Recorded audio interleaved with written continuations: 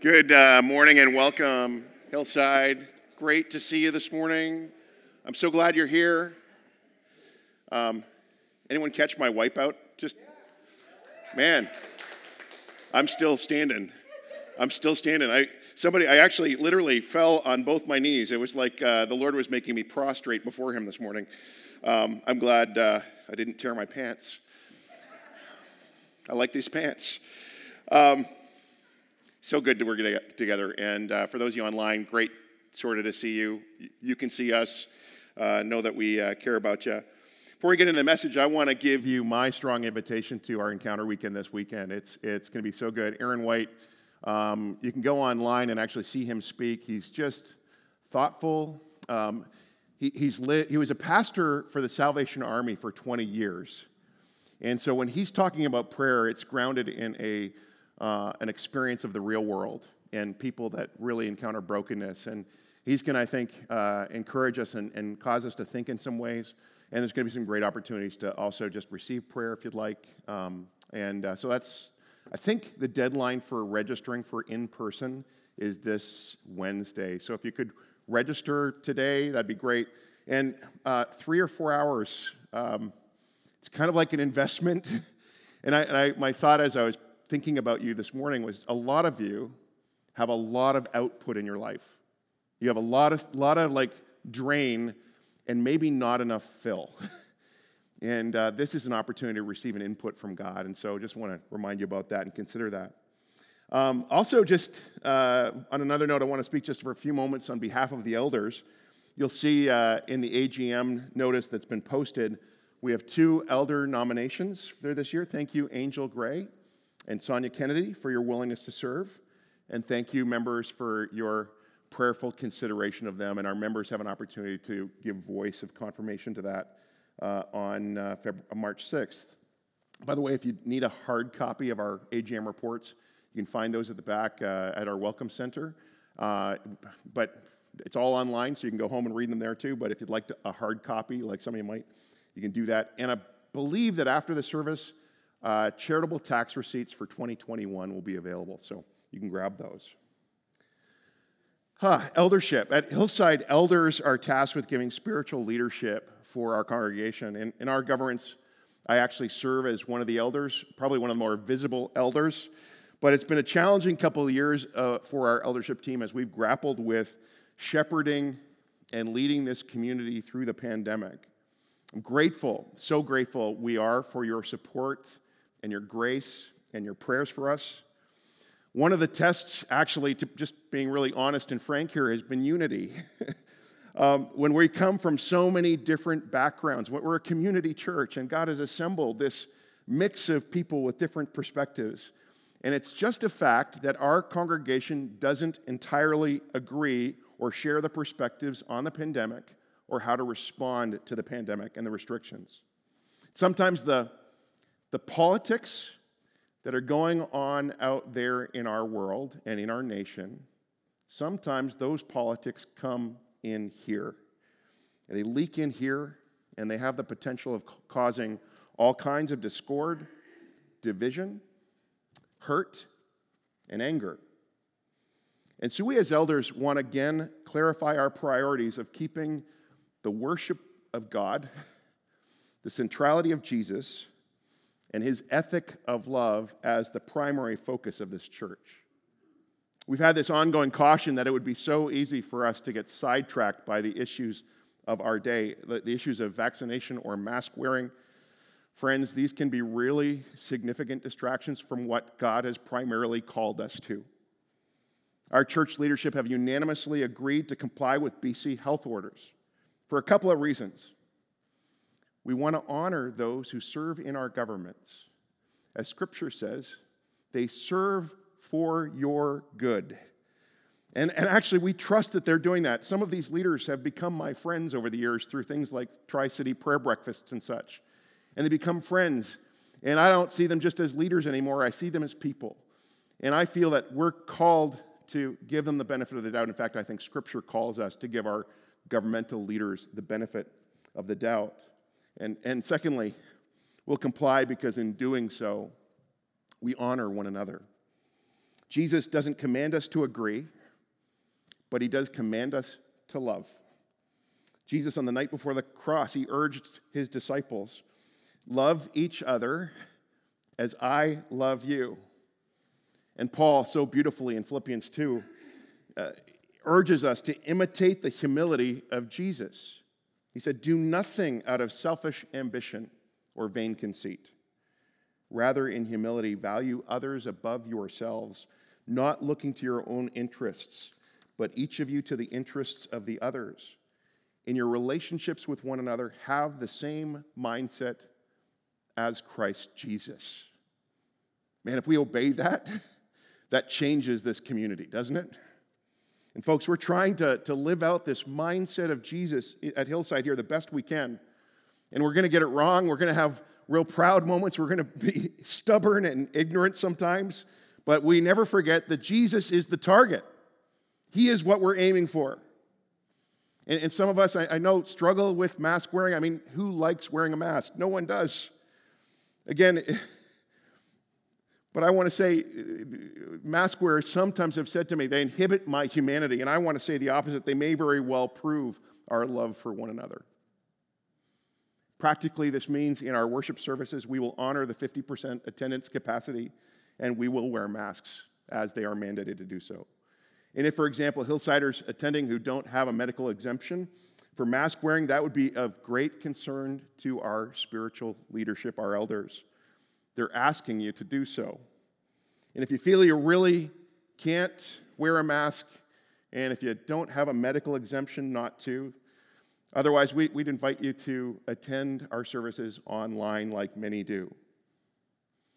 All this said, restrictions seem to be easing soon, and someday this pandemic, in theory, is going to be over. But our need to guard unity and walk together with Jesus in love, in mutual submission, that's never going to go away.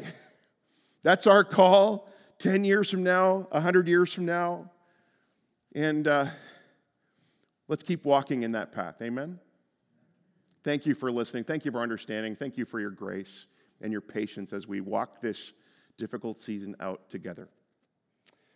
Big sigh. Switching gears. I want to get to what we're going to get to today, and we're still in our series according to the Gospel of Matthew. It's so good. If you have a Bible, you can turn to Matthew chapter 8, verses 28 to 34. And for those who are here, I'd invite you to stand for the reading of God's Word.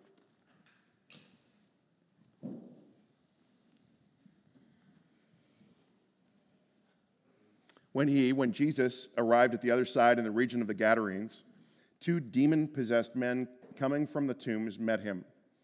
They were so violent that no one could pass that way. "What do you want with us, Son of God?" they shouted. "Have you come here to torture us before the appointed time?" Some distance from them, a large herd of pigs was feeding.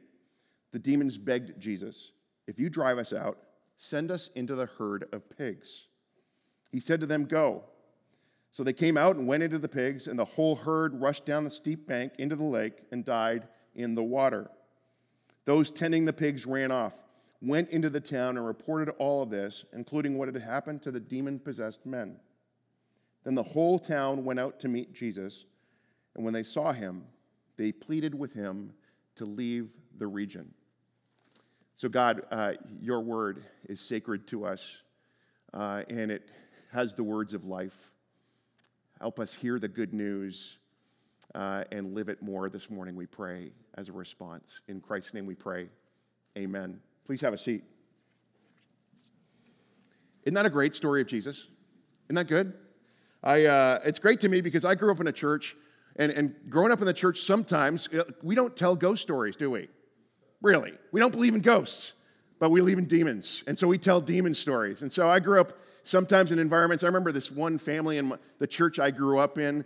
They'd invite us over, and the mother of that family was a great storyteller, and she'd tell these stories, and I'd go home and wouldn't sleep that night because of the scary stories she told. And so this story is just really good news for me. I hope it'll be for you as well. And I want to say right off the bat, this tale of possession and pigs and demons, and deliverance, while it raises all kinds of questions, it shouldn't distract us from the main focus that Matthew wants to tell us or wants us to know in this story. It's the same lesson we learned last week in Simon's pointing us to the deliverance of the disciples on the Sea of Galilee from the storm. And the point is this: Jesus has all power and authority over all potential storms that threaten us. So good. I'm just waiting here, guys. You got to join with me here. At Hillside over the years, we've sung this song. Some of you know it, a Hillsong, Stronger it's called. And I've always felt like when we've sung it, that it was like a God moment happened at Hillside, because it was like we were agreeing with heaven around this universal just fact, this truth, that Jesus is truly stronger than any power that seeks to destroy humankind. And he's able to free us from any sort of bondage that might come our way. And get this, he can do it with a word. And so we need not be afraid. And I know in our modern day of science and medicine, we can be tempted to discount or explain away the manifestations of the demonic that we see in the Gospels or in the book of Acts. That instead of delivering people from demons, maybe Jesus was curing some sort of physiological or psychological mental illness. And it's true, this did happen in a time period where people blamed legitimate physical illnesses like epilepsy on spirits and demons. But two facts about the New Testament stories that I think help me accept them as accurate descriptions of something that was happening. The first is the New Testament doesn't attribute all evil or unexplained phenomena or illness or weird disorders on demons or spirits. It doesn't. And secondly, these stories aren't told in the way deliverance stories were told in the first century. Jesus didn't use any of the normal equipment, things like burnt fish livers and incense and roots. And Jesus doesn't use any magic words, no abracadabra, no incantations. He doesn't even pray or invoke any other kind of power. He simply speaks, like in Mark 9. I command you, come out of him and do not enter him again. Then Mark 5, come out of this man, you evil spirit. And then in our passage today, where it gets even simpler, where Jesus simply says, go. So I'd suggest we try to, as I heard this week, doubt our doubts this morning and believe our beliefs and take this story at face value and ask what it means for us and walk it through. It starts in verse 28. When he arrived at the other side in the Sea of Galilee, or the region of the Gadarenes. This story is set on the other side of the Sea of Galilee, and Jesus and his disciples have crossed the sea, had that stormy adventure, and this is where they land.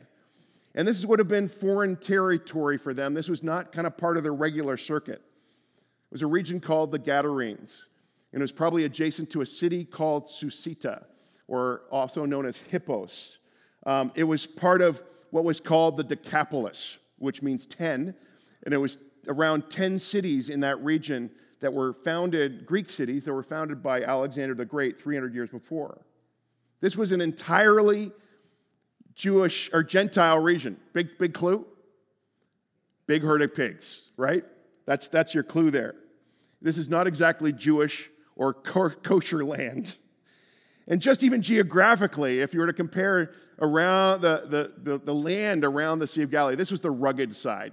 Crags and very wild compared to the pastoral landscapes that the disciples would have been used to. And I got to say, sometimes, folks, God leads his followers into the wild country and into uncomfortable places.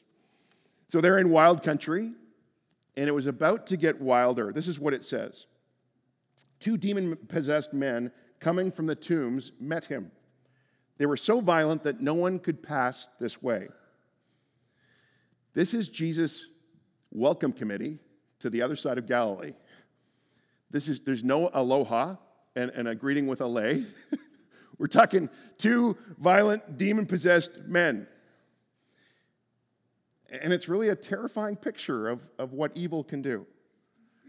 The men, we're told, were so tormented that they had to be sent out to graveyards to live among the tombstones. The people from the town did their best to protect themselves from these men's violent outbursts, that they would bind them in chains. Only these men with supernatural strength, as Mark says, would break the chains. Mark's version also, who just, by the way, just features one of the men, describes how the man could be seen running around the tombs, shrieking and cutting his flesh with sharp stones, attempting to destroy himself and bring to an end what must have been for him an unbearable existence. Their behavior was so terrifying that Matthew says no one could pass that way. And what we learn from this event and others like it is how the powers of darkness, how they want to disfigure and twist the image of God in people. I mean, Jesus summed up the devil's purposes in John 10, where he said, the devil comes to steal and kill and destroy. And this is what evil powers do. They want to utterly destroy. I saw this firsthand when I was a new Christian. One of my close friends in high school, Cheryl, her older brother struggled for years with serious drug addiction. And eventually, some of his behaviors pointed to the strong influence of evil and the demonic in his life. And in our grad year, Cheryl's brother tragically took his life in simply a horrifying way. And this guy continues to be an image in my mind of both the existence of evil and how evil is bent on destruction. I think this is the point of why Jesus allows the demons to enter the pigs. By the way, don't get too bent out of shape about the pigs. On just about anyone's scale, these two men are far more valuable than the pigs were. But Jesus, I think, allows the demons to enter the pigs to, as one commentator put it, to indicate beyond question that their real purpose was the total destruction of their host. In other words, if Jesus had not intervened, the demons would have done to the men what they finally did to the pigs. Now, an important question is, how can this happen to a person? I mean, how can a human being come to be possessed or controlled by demonic influences or powers? Well, Scripture actually is pretty quiet on the topic. But what Scripture seems to point to is that it can happen through playing around with certain kinds of magic or occult practices or dabbling with hallucinogenic drugs can put a person into contact with powers of darkness and deception. We're told that entering into certain religious celebrations that are focused on something other than the triune God can bring a person into contact with contrary spirits. We know that habitual sinful behaviors can open the door and eventually become a foothold for the demonic. One example would be Ephesians 4, where Paul warns about anger, and he says, in your anger, do not sin. Do not let the devil have a foothold. And anybody who's had just nurtured anger for a long time knows it kind of opens up the door to darkness. Or Jesus' warning of the bondage and torment in his parable about the man who refused to forgive even though he'd been forgiven much. And he ends that parable with warning of the bondage that comes with unforgiveness. Now, why is Scripture a little quiet on this? I really appreciate Darrell Johnson, New Testament scholar and pastor, his explanation. He suggests Scripture doesn't want to put the spotlight on the bondage, but Scripture wants to put the spotlight on the bondage breaker. And weirdly enough, we actually see this in our text, and it's the demon themselves who put the spotlight on Jesus. They scream, "What do you want with us, Son of God?" And in every one of the Gospels involving Jesus and unclean spirits, the demonic, in every one, the spirits immediately recognize who Jesus is, and they know he's come to invade their territory and free them from their grasp. And so they say, "What do you want with us, Son of God? Have you come here to torture us before the appointed time?" It's amazing. The spirits have good theology here. They know who Jesus is, and they know Jesus has come into the world to destroy the evil and the devil's works. Notice they say, though, before the appointed time. It's like they knew the end was coming, but they're surprised how the kingdom of God is breaking into the present ahead of time of the end of time through Jesus. They know the gospel, that Jesus is stronger than they are, and he's come to set captives free. And that's what he does in our story. It's so awesome to see the deliverance these men experience when the demons obey Jesus and flee into the pigs. From being out of control and violent and hurting themselves and shrieking to, as Mark describes one of the men, as sitting down, clothed, and in his right mind. How good is that? You know, if you want a picture of what this might look like, you'll just have to watch Lord of the Rings. 2 for 2, Simon. 2 weeks in a row. It's actually required watching here at Hillside if you're going to understand any of our teaching, but whatever. But you see this in King Theoden. King Theoden is the horse lord of Rohan, and the evil Saruman has spoken his lies to Theoden long enough that Theoden is now controlled by Saruman. And Saruman has taken all the humanity, all the beauty out of Theoden, weakened him and shriveled him into a shell of his former self. But there's this incredible deliverance scene, and I know it's Gandalf, but I every time I see it, I can't help but think of Jesus. Gandalf speaking with authority over Theoden's life and freeing Theoden. And then in the film, you see this transformation take place where this shrunken, shriveled, disgusting man becomes human again, and he's restored and renewed, and he regains his humanity. It's a beautiful sight. He now again takes his sword and becomes the warrior king of Rohan. And friends, the basic truth of Scripture is this: Jesus Christ has authority over the demonic forces in a broken, violent world.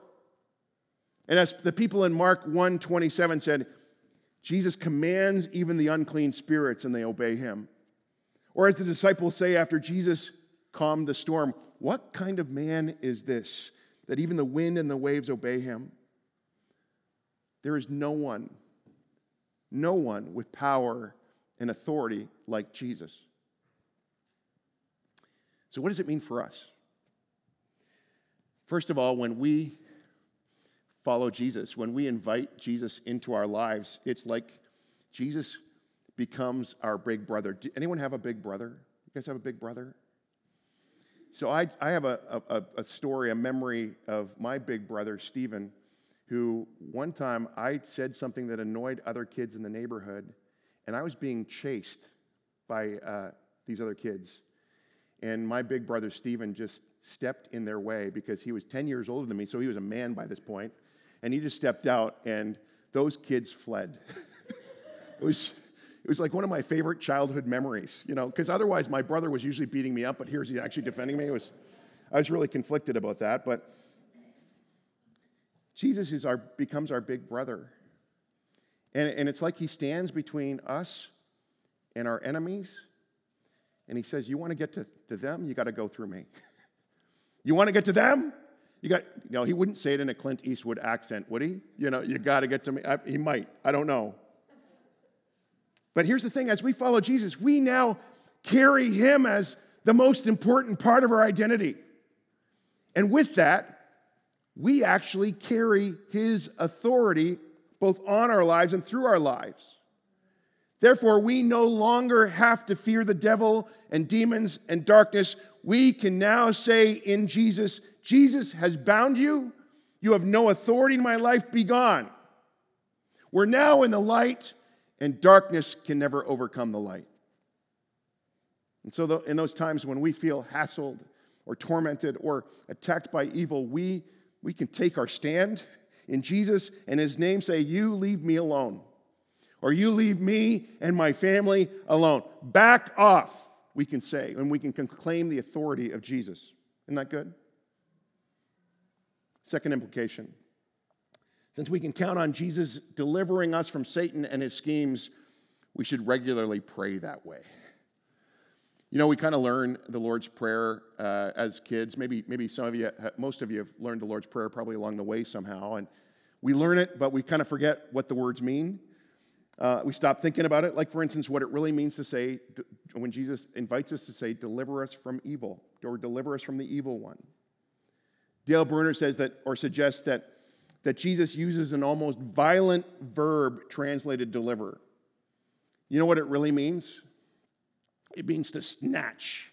It's what a hand does when it's snatching an object from immediate danger. The idea here is that the devil is constantly luring us into snares and pits and setting traps for us. And folks, we can't solve them on our own. We can't get out of them on our own. We need to be saved. We need to be rescued.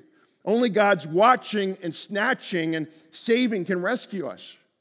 That's deliverance. And so we pray the prayer the Lord Jesus taught us to pray. Deliver us from evil and lead us not into temptation. So we pray. Third implication is Jesus has given his church authority over the demonic. And so later, when the disciples return from their short-term mission trip that Jesus had sent them on, they come back and they tell Jesus with great joy, Lord, even demons are subject to us in your name.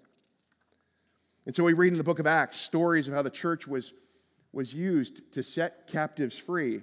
In the city of Philippi, for example, the Apostle Paul and Luke are being hassled by a certain girl, slave girl, and Luke says that she had a spirit of divination and was bringing her masters a fortune by actually telling fortunes. And she kept following Paul and Luke and crying out, here we have this again, speaking truth. But here she is shouting out, these men are bondservants of the Most High God who are proclaiming the way of salvation. So can you imagine Paul and Luke? They got this woman following her, and she's continually shouting out this line. And eventually Paul gets a little frustrated. He's like, I need my quiet space. He was probably an introvert. He says, enough. And he turns around and says to the Spirit, not to the woman, but to the Spirit, I command you in the name of Jesus that you come out of her. And it did. One little word frees this woman, and his name is Jesus. Friends, the church never need be afraid of evil. Instead, the church needs to think in terms of moving out into Satan's strongholds, and in Jesus' name, proclaiming the release of hostages and freedom for captives. Jesus says, I will build my church, and the gates of hell shall not prevail against it. And what Jesus is really saying here is that he will build his church, and the church will move into hell's strongholds, and hell will not prevail against the church. So good. This is why for years we've been involved in some way or fashion in caring for our community, of moving into our community and trying to relieve poverty and care for real needs of people and address brokenness. This is why for years, probably every year since I've been a pastor here, we've been involved in regular prayer initiatives for our city. This last September, we prayed every day for our city. We prayed, and we're praying that our community and the surrounding region will be freed from darkness. And we believe that when the gospel is announced and prayed for in a city, the city begins to change. Another one of my favorite songs that we used to sing a while ago is by the Newsboys called He Reigns. Some of you might remember the words. It's all God's children singing, glory, hallelujah, He reigns, He reigns. And then this line, and all the powers of darkness tremble at what they've just heard. I believe this happens every time that we worship and proclaim the name of Jesus. The powers of darkness tremble because they realize that Jesus' name is stronger. And Jesus' kingdom is beginning to break into our world through the church ahead of time. We're looking forward to Jesus' return, but in the meantime, we're beginning to see breakthroughs now. And so may all glory be to Jesus, whose name is truly stronger than any other name. He is our hope, and He is our strength, and He is our deliverer. Amen. Will you join me in praying? Caden and Kevin, you want to come on up? So, Lord, thank you. Jesus, we lift up your name this morning. I love how Cherian led us in the Lord's Supper, just reminding us of what Jesus has done, beaten death, overcome Satan's plans for our world, and now he sits seated on high over every power and authority and rule. And Lord, we just acknowledge that sometimes this kind of story scares us a little. It feels like it takes us into uncomfortable country or land. I pray, rather, that you would cause us to take a stand and to stand firm in you, and Jesus, that you might truly be stronger in our lives and that we might be agents of your freedom and discover your freedom for ourselves and for the world around us. Give us grace for this, we pray. We ask these things in Jesus' name. Amen. Let's worship.